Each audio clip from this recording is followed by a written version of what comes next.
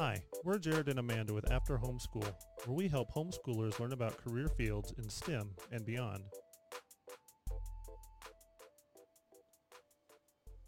Hello, everyone, and welcome back for another episode of After Homeschool. This is a podcast where we help high school-aged homeschoolers and parents of homeschoolers help them figure out, really what they want to do with their career if they're interested in STEM in particular. And kind of the way we're doing that is just conversations with my wife Amanda and I, and most importantly, interviews from working professionals who work in various different fields out in STEM. So today we have Sam Cheesebro.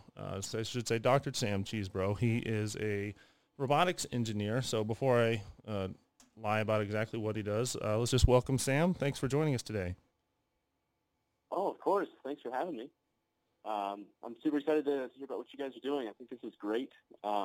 High school was when I got really interested in STEM as well, so this is pretty meaningful to me. Great. So why don't we start off just telling us what you do right now, and then we can back up into how you got where you are today. Yeah, sure. So I'm a robotics engineer, and in particular, I work on controls. So that's taking sensory inputs from various types of sensors and making mathematical decisions about how to make a robot move. And so I work in exoskeletons, Sarcos Robotics. So what we do is we are trying to enhance a person's strength without taking anything away from what they can already do. So you can walk in the robot, you can lift heavy things, and that load goes through the robot instead of through your body, and so you don't wear out the human body nearly as much during tasks like logistics, taking cargo from place to place, or assembly of aircraft and maintenance and things like that. Great. So it's super fun, lots of interesting challenges, coupling a robot and a person together. Cool. So what's kind of like the state of the art of where y'all are at with this project right now? Yeah, for sure. So right now it's a startup, and so we've got our first couple of prototypes that we've built, trying to understand how coupling a human and a robot together really works. And so we've got some different kinds of sensors that we're trying out to figure out how to turn human intent into robot motion, and how to make the robot really compliant with the person, so it's only doing what you as the user want to do. So a lot of what goes into that is, inventing sensors, different force sensors, different measurement sensors for measuring how far the robot has moved, encoders, things like that. It's a really multidisciplinary project. So we take everything from electrical engineering, who are designing the boards and computers that are running on the robot, to software engineering and firmware engineering, really communicating to that hardware and making the logical steps happen. I'm in control, so I do a lot of the mathematics behind the motion and sensory input. And then, of course, we've got the mechanical engineers who make these amazing different actuators, ways to move the robot around, different kinds of motor design, different kinds of mechanical linkages and things like that to route wires in clever ways. So it really brings together all these different disciplines of engineering together, and you have to be able to interface with each other and learn from each other to solve the problems and get the robot to move naturally and quickly. Cool. So what is the market for this device, like military or like home use or? Yeah, so there's a broad range. We've got industries, from oil and gas, aerospace, the logistics companies, all coming together, automotive industries coming together, who are really interested in being able to lift things and solve problems in a human way. So there's a lot of tasks that you can just completely automate with robots, and they've done that in a lot of these places. Then there's a lot of places that still need the human touch. So you might be unpacking a truck and putting things on an assembly line, and people are still doing that. Or you might think of maintenance tasks where people are lifting, pieces of aircraft engines and placing them.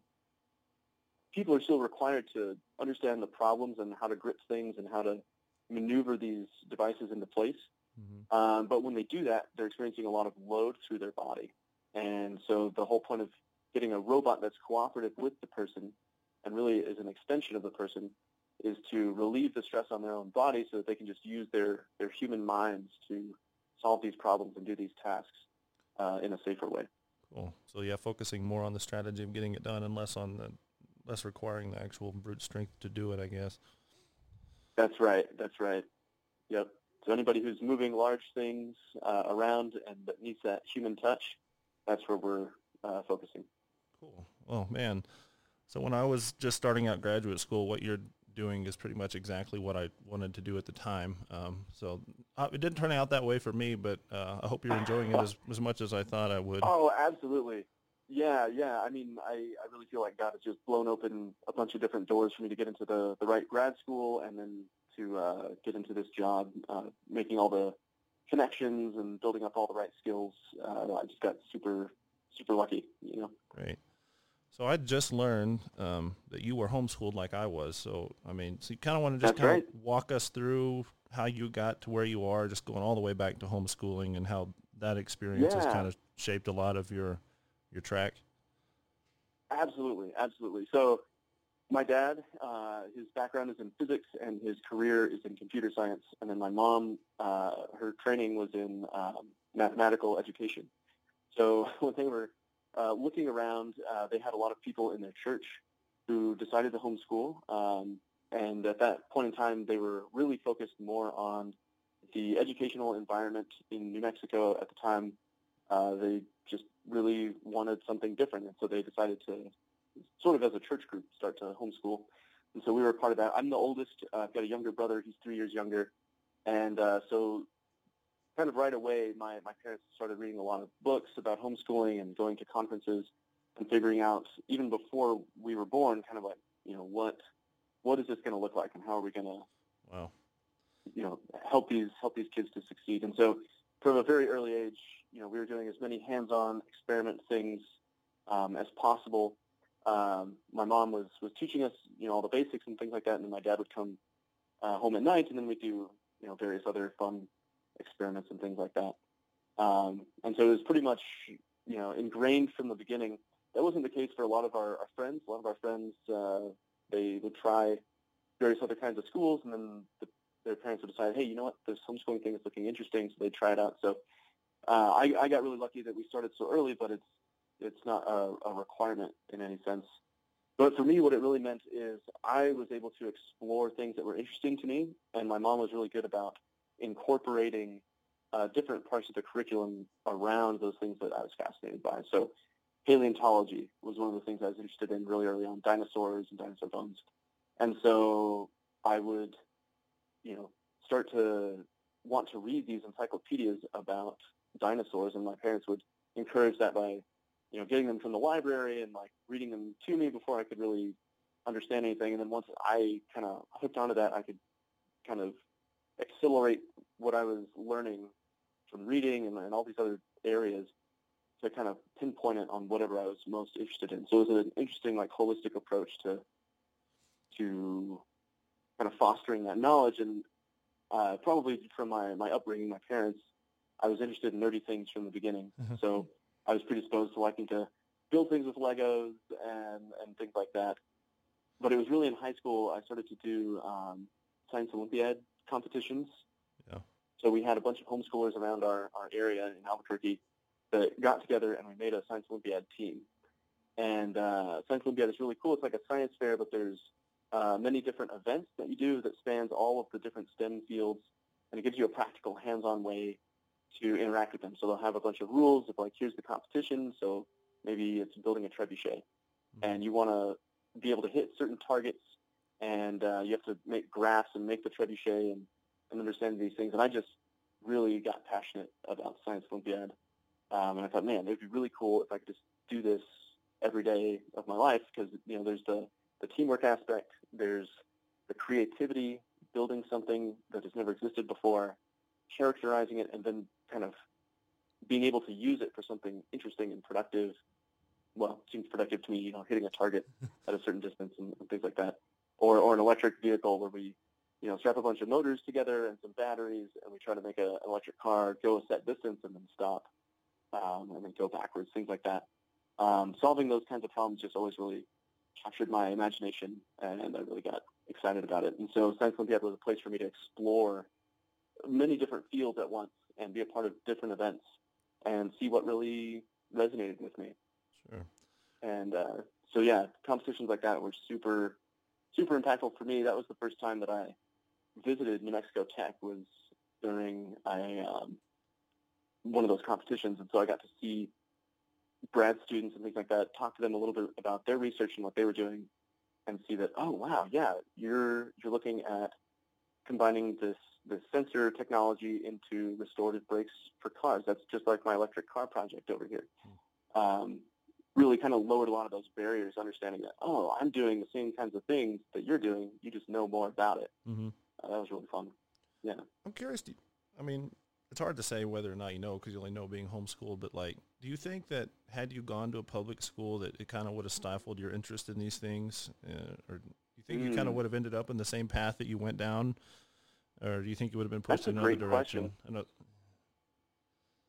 That's a great question. So I do know that one thing that I really benefited from being homeschooled is that I could pursue the things that interested me and the things that I was passionate about in real time. I wasn't ever held back, and I wasn't ever, I got a broad range of, arts and sciences and things all together. Mm-hmm. But, I think for my upbringing, I probably would have gone into some kind of STEM field because that's what really my parents were passionate about. Mm-hmm. But I definitely wouldn't have had the same conviction and passion about it, I don't think, unless I had been able to explore all those different aspects of, renewable energies and Science Olympiad projects and things like that. Yeah. I was able to explore all those things very early on and at a much broader range because I could start whenever I was interested. So my parents were really good about supporting that. Yeah, I think it really just kind of depends. Like if you go to certain high schools or private schools, it kind of depends on what programs are there. But I think homeschooling is kind of like the ultimate freedom. And so really to do your best in life, you really need to be able to do what you're passionate about. And I think homeschooling kind of is the optimum environment for that for students. So absolutely. And because the curriculum can be tailored to you. I mean, a classic example is me and my brother learned very differently. Mm-hmm. He didn't like I liked reading from a very early age. He did not like reading until he was 12 or 13, and so the different approaches that my parents could take to address each of those individual learning needs really got us to succeed in an environment that my brother, for instance, he's also a controls engineer at Sandia Labs now, the national labs there. He got his master's, and there was a lot of folks that when they would hear about the different struggles that my parents had tailoring the curriculum to each of us, they weren't sure that he would even be interested in college, but they were able to give him the tools that he needed to get interested in the right things at the right time. And similar kind of story, he was doing a lot of these Science Olympiad events and things like that, and really sparked his imagination. Even though he wasn't interested in school at all, he actually did go and get his master's in a really exciting field for him because he was equipped with those tools that were tailored for him. Yeah. So curriculum is like a hot topic in homeschooling. Can you expand on like the structure? Like, did you get a book and, go from A to Z, or did you piece together your curriculum? Do you remember any of the curriculums you used, like Saxon Math or? So, yeah. All the good I stuff. definitely tried Saxon Math for a year. And my mom's background was in math education, so she really was vetting a lot of the curriculum. But she would go to conferences, and she would go to all of these different workshops and things like that and try to figure out what was going to be the most salient thing for both myself and my brother. And so we would end up sampling many different curricula over the time. There were some things that we would stick with, and I don't remember the name of some of them, but it was mostly math and science curricula that we actually would go through a whole segment, with them, like maybe elementary school and the middle school, things like that. some of the other ones that my parents weren't as strong in, some of the arts and things like that, we would probably change it around every few years, and I think we learned those just fine, but certainly the sort of trajectory and some of the momentum that we gained, I think, was from sticking with some of those curricula through several years and getting the benefit of starting young and watching those same ideas develop and things like that as time went on. But yeah, we definitely, my parents would talk to all their friends who are also homeschooling and be like, oh, what did your kids think of this? How were the experiments here? Were they fun? And we found that, especially as we were coming up, homeschooling was still sort of new, so there's a lot of trying a bunch of different ideas. Is it better to do books, or is it better to do computer programs, things like that? But what seemed to be the overarching story with it all was if something seemed to catch and seemed to work, to kind of stick with that and then keep searching on those other areas that didn't catch and find something that really inspired that passion and really spoke to each of us in kind of the way that we needed to be learning. Yeah. Okay, cool. So you went to the Science Olympiads, and it sounds like you really kind of found your passion. Probably had a lot to do with your parents' professions, but then just, I'm guessing, your own experiences with getting into this stuff. And so then I guess it was pretty obvious you had to go to college at that point, right? Yeah, absolutely. I mean, with Science Olympiad, these competitions, what I found is that the continuation of the same things that I really enjoyed. So, one of my favorites was building the trebuchet, and we had other mechanical design, things like that. Is that, I really liked taking something from concept into reality, taking these ideas from physics and math and seeing them turn into something physical and actually do something with it, mm-hmm. and actually be able to measure what I've done with it.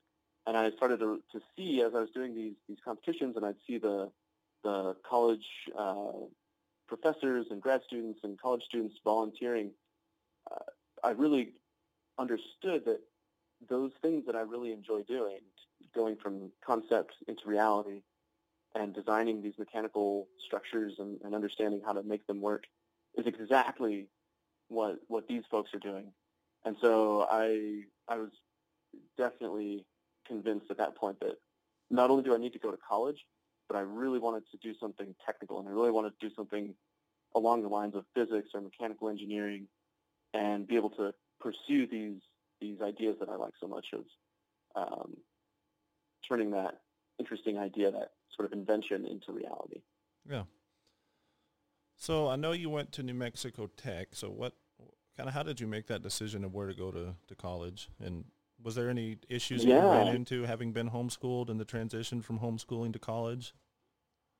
Sure, absolutely. So I wanted to go to the Air Force Academy originally. And when I was maybe a sophomore in high school, I definitely was thinking that physics is the thing that I wanted to do, because I really enjoyed my physics classes. I really enjoyed the mathematics around physics. And that was the year that we did some of these electric vehicle competitions in Science Olympiad, things like that. And what I found is that the thing that I was most passionate about is better described as sort of applied physics, mechanical engineering. Mm-hmm. And so part of that sort of discovery is that a lot of these universities at the time were saying, hey, we know that you're homeschooled, and that's great, but we'd really like some kind of good faith that you're going to be okay to work in a normal classroom environment. Yeah. And so some things that we've been told is that, one thing that's really helpful is if you actually go to community college in high school, take some classes and get used to that kind of more structured learning environment and make sure that you function well in there.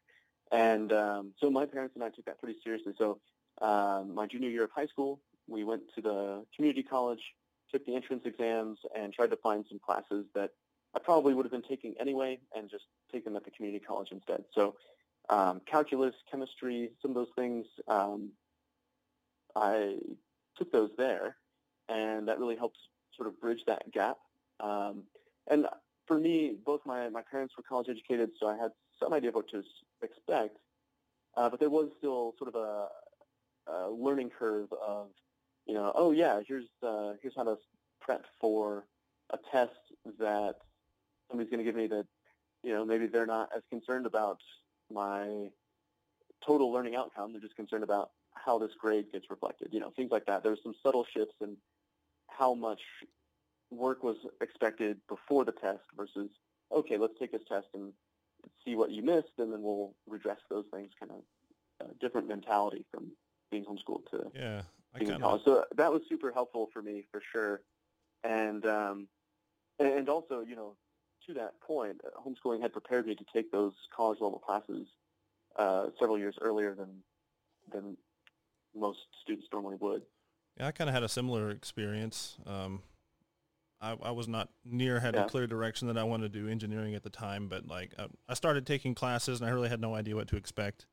I didn't even know that people wore backpacks. I'd literally for a week or so, I carried around all my books in a paper bag, and in hindsight, I looked really stupid, but whatever. But really, just the learning mentality that I developed being homeschooled, far overcame not being used to the structure of that education framework. And I knew how to read on my own and teach myself from textbooks, and that went a really long way into doing well. And so there was so that went a long way. Anyways. No, I'm right there with you. Yeah, and I think a lot of my close friends went to tech with me, and any social things we were able to pick up on pretty fast, and we made a lot of friends. Similar kind of deals. We had a different way of learning, and I think it really is you hit it. I think that ability to sort of take ownership of learning and read on our own and understand things, and bring that in and match that to what we're getting from class and getting from the homework and things like that. But sort of being an independent learner in a lot of ways just really was a huge benefit to me and carried me all the way through grad school. Yep. Yeah. Cool. So you went to community college for a while, and so did you finish out an associate's there? Or did you just take some classes and then transfer directly? Yeah, that's a great question. I did not go for the associates, mostly because I knew that I was going to get my bachelor's, and so it wasn't worth it for me to get the additional electives and things like that to actually get the associates. But I probably took enough classes that I could have. Mm-hmm. For the most part, I was building a foundation of some of the entry-level classes, even some of the weed-out classes, pretty classic weed-out classes like Chemistry 1 and 2. I could get those early. And one of the nice things about community college as well is, for the most part, those grades transfer over to most universities as pass-fail. And so you can get the benefit, too, of, hey, I'm kind of learning this college thing. And if I don't do so well with the grade part of it, at least I can have something to show for it. And then if you do well on it, you can use that as well to build your resume and things like that. But it's true. Yeah, but I highly recommend doing even just one or two community college classes. But the more that you take, I found that it really helps. Effectively, I sort of could break my bachelor's degree out over 6 years, and having the extra time to sort of devote to some of those harder classes really helped me out too. Yeah, and I mean that's the same route I went. I almost got an associate's, but and it's a heck of a lot cheaper too. Calculus at a community college is no worse than calculus at whatever university. It's really, it is what it is, and if you learn it and the university you're going to transfer to accepts the transfer credits, then I definitely think that's the way to go. Yeah, absolutely. Yeah, and that was part of the reason between that and really applying for scholarships and things like that. I was able to come out of undergrad with no debt because I was able to take those cheaper options, right? And I was able to save up for those community colleges, and then I was able to kind of go to those scholarships with some some sense of credibility that, oh yeah, I've got a track record of doing well with these topics. Yeah. Cool. Mm-hmm. So you went directly to New Mexico Tech after community college? Is that right? That's right. Yep. Yep. And so I did a couple of years of community college as sort of a supplement to my homeschool high school curriculums, and then graduated high school, went straight to New Mexico Tech, got my bachelor's in mechanical engineering, graduated with Jared and Amanda, and then I went straight from there to grad school. So I got really interested in controls and robotics my junior year of undergrad. And so I started looking at places to apply across the country. And grad school is a little different from those undergrad institutions. In undergrad, you take the SATs and ACTs, and you look at the programs, and you look at some of the hiring rates, and you see who's kind of got a strong, if it's engineering, engineering focus, or if it's science, who's got a strong research focus, things like that. In grad school, it's similar, but now you're looking more for specific advisors to work with who are going to steward you through your grad school experience. Right. At least if you're doing a PhD, because the advisor there is really the one that's sort of guiding your growth in that sense. And so I looked at places all around the country. One thing I never focused on very much that in hindsight I probably would have practiced more was standardized testing. And that was sort of my own choice. My parents, gave me the resources to really study for those things well, and I never took it as seriously back then as I wish I would have. But some of my GRE scores weren't as high as I'd wanted, and so that sort of limited some of the scope of the different places that I could get into. I think the GREs are so stupid, honestly. It's like, I took it twice, and it's like, really? Do we need to know 50,000 vocabulary words to be a good PhD in engineering? That's right. Exactly. And then for me, it was when I took it, it was the first year that they did the progressive, you have to understand the lower math concepts to get to the higher. And there were some things that I had always struggled with, and there were questions that I honestly was thinking I was going to skip on some of the statistics and things like that, questions that I had to actually work through and get right to get to the later math questions. And so I never got to those higher concepts that I was really comfortable with on the GRE. So I looked like an English major, according to my GRE. So for that, for me, what really helped go that extra mile is I interacted as I was growing up, and I attribute this to homeschooling. I interacted with adults as peers in a lot of sense, like, trying to hold adult-level conversations with them and things like that, and learning from them and understanding what they do and what makes them interested in what they're doing. And so because of that, when I came to college, I bonded and made good friendships with a lot of my professors. And so then they were able to send out letters of recommendation and pull on some of their network that they created to get me into places that normally I wouldn't have had access to because of my scores. And so that's actually how I got in with my advisor here at the University of Utah, is Dr. Grove from Tech at the time. Was like, hey, I had this advisor for my master's. He was really great. He was all about controls and robotics. I think you guys would get along really well. Let me give you his contact info. And then I didn't realize, but he had actually made an introductory call for me, sort of a letter of recommendation as a phone call. Mm-hmm. And that was the thing that convinced my advisor to bring me on, because on paper I maybe didn't look quite as impressive, but it was that personal connection, that network connection that really brought the power of leveraging that good relationship that they had. Yeah. And I got to benefit from it. Because there's a ton of people with really impressive looking applications, and it is extremely important while you're an undergraduate student, especially if you're planning on going to graduate school, to really make some close relationships with your professors. So I did, I did everything I could to try to get to know my professors. I took jobs that, didn't pay worth anything, but, I just got a lot of exposure with the professors, and I got to really show them what I was all about. And they did write a lot of recommendation letters for me as a result. And so And I really did enjoy working with them and learned a lot from that closer interaction. So that's definitely really important advice for anyone, especially if they're interested in the academia track or going on to master's or PhD. But even in industry, too, if you want to just quit after a bachelor's, your professors probably have good contacts in industry, too, so they could help get you a job, too. So that's exactly right. And I really do attribute that to the homeschooling background, because teachers aren't this imposing, other entity. They're there for you, and they're interested in your success and stuff like that. Yeah, they're probably only. And I think I carried that attitude with me. I think they're really only annoyed by the people who really aren't trying and don't really care. So people like you, and they really do want to help you out and get to know you and really push you along. I think that's a lot of the reason why they're doing what they're doing, is because they care about the students, and especially the ones who are really pushing for their future, like you were. So. That's exactly what happened with Jared and I.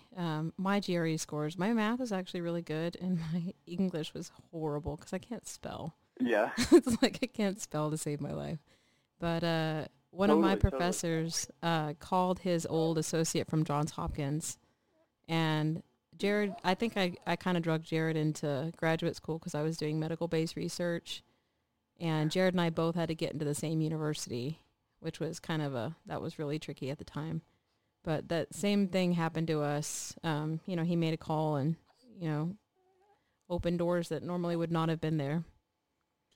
Yeah. Coincidentally, Dr. Groh put in a good word for me, too, so he was helping both of us out. That's what I was thinking. Yeah, exactly. That's great. Yeah, which is fantastic.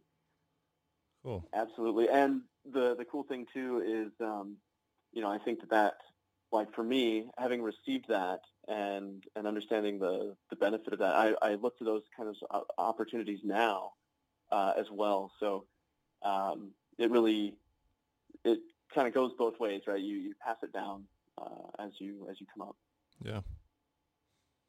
Okay. But to set the record straight, Jared was a much better student than I was. So I think I was kind of the limiting factor in graduate school. Oh, my gosh. As I remember, you guys were both stellar, so. Yeah. Okay, cool. So you made it to graduate school, and then what? Found a good advisor, I hope, and. Yeah, absolutely. So finding a good advisor was almost like dating. You go around and you try to get, you try to understand, like, hey, is this a good person to work with? Are they interested in the same things I'm interested in? Are they going to be around? Do they just start? Do they have like starting money? Are they funded for these projects? And I got really lucky that the recommendation that I was hearing was, Dr. Hollerback, really, you got to work with him if you're at the University of Utah. And so I met with him, and we talked about kind of what I was interested in, which was using controls and robotics to help people. And he happened to be head of a project where we were using robots to help rehabilitate people with spinal cord injuries. And so I thought, well, that's really right up my alley. Mm-hmm. So I really felt like God was, kind of directing me in that area. And so I was like, hey, what can I do to work with you on this? And he says, well, I've got some funding to bring on a student, and you've got this great recommendation from Dr. Groh, so let's do this thing. And why don't you come work for my lab? And I didn't even realize at the time how special that was, but he wasn't taking on very many students at the time. He was pretty intentional about who he was picking. Yeah. And so I really just sort of got lucked into it. But that's why I really say, like, I feel like God was just opening doors and opening the right doors for me to walk through, because a lot of things lined up that really normally wouldn't have lined up, because the other professors that I would have worked with there at the University of Utah, they were full up. They had already gotten their students figured out, because I didn't realize that they actually start that process pretty early in the school year. When you first start your senior year in that August, September timeframe, that's really when you got to start to make these connections and start that communication, because by the time the applications are due, the professors a lot of times have a pretty clear idea of who they want in their labs. Yeah, that was kind of news for me. Make a good point. I had that problem. I went to Johns Hopkins without a specific professor to work with, and that was very difficult finding someone. So that's a good thing. Cool. Absolutely. So what And was... and again, I think that just boils down to those connections. The earlier you make them, and the earlier you start talking to people about, hey, I might be interested in doing this, even if you're not committed to it. Try to see where those things might go, and foster some of those options, even if you're not totally sure that that's what you want to do. Yeah. Our situation was really complicated. Jared and I applied to 10 schools just because we had to increase our probability of us both getting in. Right. So that was a really hard time and we were like really stretched thin on, fun GRE testing, application, that kind of thing. So it was either we both got into Johns Hopkins and Texas Tech, and so Amanda at the time wanted to do medical research, so it made obvious sense to go to the place that's known for medical research, and so, Johns Hopkins, here we come. So, and that's fantastic. In hindsight, looking back, I should have let Jared choose his school, and I should have just worked. So, really? Yeah. Well, I dropped out of graduate school about a semester and a half in. I just realized it wasn't for me. and So, yeah. And you talk about, your advisor being a relationship. That was like the worst breakup I think I've ever done. Oh, for sure. Yeah, and all throughout grad school, I had friends that was the same story. And I think honestly, if I hadn't gotten a good fit of an advisor, or didn't have the freedom to go and find another one that I clicked with, I wouldn't have gone all the way through my PhD either. Because, similar thing.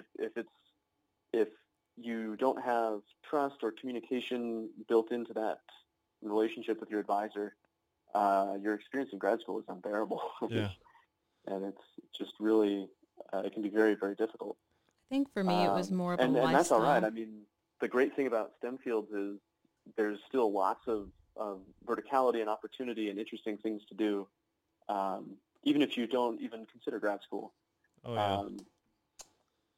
So, like, I kind of had the problem of not finding an advisor. So I wanted to do robotics, but robotics is extremely competitive. So it's great that you got into that. But, like, they do really great medical and surgical robotics at Johns Hopkins, but, all the professors were not looking to pick up anybody. So there was one new professor that was kind of sort of interested in me, but we just didn't really hit it off. So ultimately I went to switch completely from robotics to computational solid mechanics. This professor who was actively looking for American students because I don't know if it's the same experience for you, but when you go to graduate school, us Americans become the minority. I was there. Right. I was in a lab group with like 20 people, and there was only 2 Americans in there. They were all from all over the world, a lot of India, Iran, China, and extremely smart guys. Yep. But it's really hard for them to get on the grants that my advisor had. So he had a grant that was only for American citizens. And so he was really looking for American citizens to apply. So it was really easy for me to get into his lab. And so I just ultimately switched and I went and worked with him. But my heart just really wasn't in that research. I tried really hard, and working 70 hours a week on school and on research you're really not interested in is not going to work out. And so I made it to the point where I could get a master's just with the course-based, and then, decided, I'm just going to stop here and get a job and see what happens. And that's what I did. Luckily, being American, I had that option, but a lot of these foreign students, they're kind of stuck because you have to have a job that supports a worker visa, and that makes it really difficult. And so, us Americans, we have it easy with graduate school, I think, because for one, we don't even have to go to get a job. And then if we do go, a master's gets you way far ahead. And then, a PhD even more if that's the track you want to go. But at any rate. Absolutely. Yeah, no, that you bring up a really good point. One thing that, because that's absolutely true. A lot of my lab mates were Iranian. So there were certain grants that my advisors either wouldn't even apply for, or, they were like specifically looking for students that could do things with the DOE and the DOD, because, there are some real restrictions on who can study what. Makes a lot of sense. Yeah. Which reminds me of something, too. One thing that was really impressed upon me in undergrad that really helped me out was seeking out internships. Mm-hmm. And that was a way for me to explore, well, I like studying these things, but do I like actually doing the work of, say, a mechanical designer, things like that? So I got these amazing opportunities to work in various fields, and some of those did require American citizenship to do. And that was hugely beneficial as well. And that was another big part of why I decided to go to graduate school, is I found that for me, some of these things that I'm doing, I enjoy them for a short time. Then even over the course of the 3-month internship, I find that I'm wanting something more stimulating, more challenging. And so that was really an interesting thing to learn about myself that I didn't really foresee until I was in those places. That, being a part of this work culture really helps me craft and understand who I am and where I want to go and what I could see myself doing for a long time, and having that passion about it. Absolutely. I think one of the hardest and most important things to figure out in life is what you enjoy doing. It sounds like a simple question, but it really isn't. Mm-hmm. Mm-hmm. Yeah, and for me, at least, that was all about experiencing and just trying these different things, basically throwing the noodle against the walls and seeing what sticks. Yep. And that was a really helpful strategy for me, at least. Yeah, I didn't have I would spend my summers at New Mexico Tech doing research, and so I was so stuck on academics, by the time I was graduating with my bachelor's, and so that was the natural progression. Right. Absolutely. And I'm sure that, you probably really benefited from that time spent there, right? Oh, yeah. And I mean, I thought I enjoyed it. I don't think you really kind of know what graduate school is until you're in the midst of it. Like, and you have to you have to at least love that lifestyle most days in order to stick with it. Yep. Absolutely. Absolutely. And then finding a community too to support you in that is really helpful as well. And part of that is on the lab side, getting good advisors, getting good lab mates. Part of that for me was extracurriculars, and knowing that there's at least a part of life that's outside of school and not related to research, and there's a lot of richness of life that comes outside of the school walls. Yeah. So how long did it take you to graduate overall, just with the PhD? Yeah. So they typically say that a PhD program is 3 to 5 years. Mm-hmm. Normally, it's 3 years for people who come in with a master's and already have some technical progress, maybe some publications in that direction, and then the 5 years is most people. I was right at 5, and I probably could have pushed it to 6. With grad school, there's sort of a nebulous way to tell that you're done, and for me, it's really once you feel like you're done or you're ready to move on, you're done and you're ready, and maybe that's when you get to the master's milestone, or maybe that's when you get to the PhD, or maybe that's when you get to postdoc. Mm-hmm. For me, it was for the PhD. I was, I enjoyed that season of life. I really grew a lot and benefited from it, but I really wanted to then go and take those skill sets and use them in industry to create something new and be challenged on a different time scale, but it's not on the publishing time scale. It's on the we need a product out the door time scale, and kind of get those new challenges and new interesting ideas a little more frequently. Yeah. And so fortunately, my advisor, again, those connections, he was really well connected to Sarcos, the robotics company that I work for now. And so when I told him, hey, here's kind of what I'm envisioning doing, he said, hey, I know these guys. You should send this guy an email. Just talk to him, see what they've got going on. And this company in particular, they had basically restarted themselves as a startup. They had previously been a contract-based company. Then they were trying to restart as a product company. So for most of my grad school, they didn't even exist, even though I was really excited to do something like they were doing with exoskeletons. Then they restarted a year or two before I was ready to get hired on. And fortunately, they just started hiring again when I was starting to think about this. So that was another, pursuing those connections, making a good impression with the people you're working for really took me a long ways. And then I did an internship while I was finishing up my PhD with Sarcos, and then got to start full time. And it's been an amazing ride. It's definitely my dream job. It's the startup culture is very fast, very very intense. Lots of hours. But if you make those good impressions and relationships with the people you're working for and with, you can get work-life balance in there too. Right. So that's been a really interesting part of what I do now. But I've gotten to go around the country testing out our robotics and our different controls and things like that, and get input from customers and potential customers and try to infuse that in a new and creative way into the robot. And that's been really rewarding. Yeah, definitely. That's really cool. I saw your LinkedIn video. I was like, oh my gosh, this is so cool. It's super fun. Yeah. There's always more to do, but for me, it's really fun when you get to share it with somebody and they get to actually. So like we went to CES and we had thousands of people come in and try our robotic arm and lift some weight and feel the weightlessness of what they were lifting, and then we'll turn it off and they can feel how heavy that weight really is. That's and cool.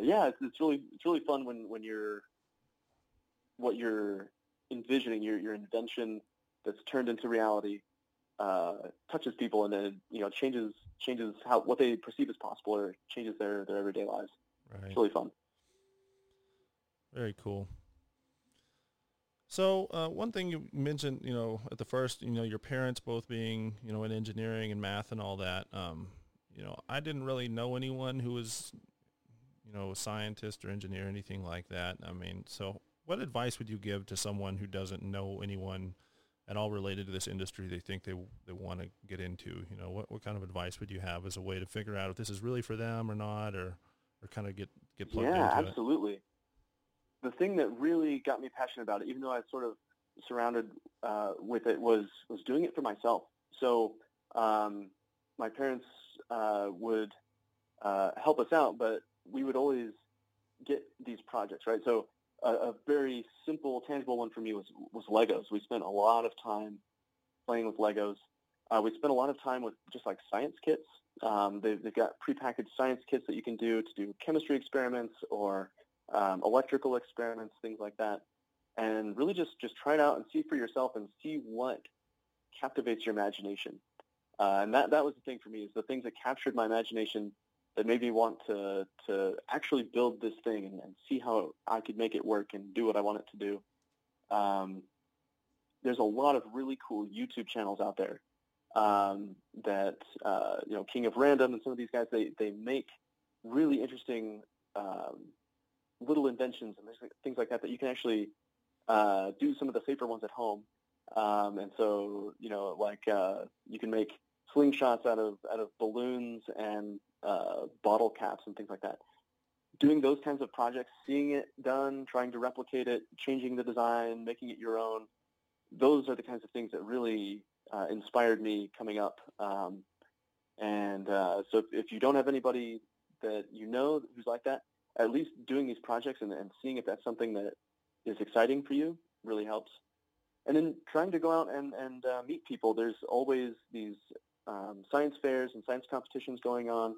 You can be guaranteed that there's a lot of people who are working in these fields who are interested in talking with you and seeing these ideas that you've got and helping foster that direction, getting you plugged in with various folks. There's a lot of good ways to meet people who are in science and industry who are really excited to, be a part of your journey and get you where you want to go. Yeah, I agree completely. I don't think people are annoyed when you bother them, even just calling up people randomly at jobs, at companies that you think are interesting. You might get shut down, Absolutely. but, you might not. You might end up talking to someone and it changes your life, so I think it's worth it, even on the off chance that you end up just annoying somebody, but whatever, if you do. Absolutely. And especially people in high school. I've found many times that we've had high schoolers who get in contact with some of our folks and they say, hey, I'm really interested in robotics. Is there anything that I can do to help out around your company? And more often than not, there's a place where you can start to get involved, get in the industry and try your hand at some things and build those connections and relationships so that, people are really excited to get new ideas and start people off on a good track. So that in boldness and that courage to just kind of step out and say, hey, I'm willing to try this. Is there anything that I can pitch in and do? Really goes a long way. Sure. Okay, Sam. Well, that's all the questions I had in mind. It's been great talking with you today. Yeah, you too. Thanks for having me. Yeah, I really had no idea you were homeschooled until I called you about an hour ago. So it's great. It's perfect. Great. I mean, it's funny that neither of us knew, but it makes a lot of sense now that I think about it. Yeah. Yeah. You, me, and Brandon. I need to do a call with Brandon. He's doing well too, I know. That's right. Yeah. So. That's fantastic. And then, a lot of the Runnels would be great people to talk to. My brother and his wife both went to Tech and were both homeschooled. So cool. There's a lot of us out there. Yeah. Awesome. All right, Sam. Well, thank you again. It's been great talking with you and hearing about your story. Yeah, you too. Thanks, Jared. Yep. So until next time, this has been After Homeschool.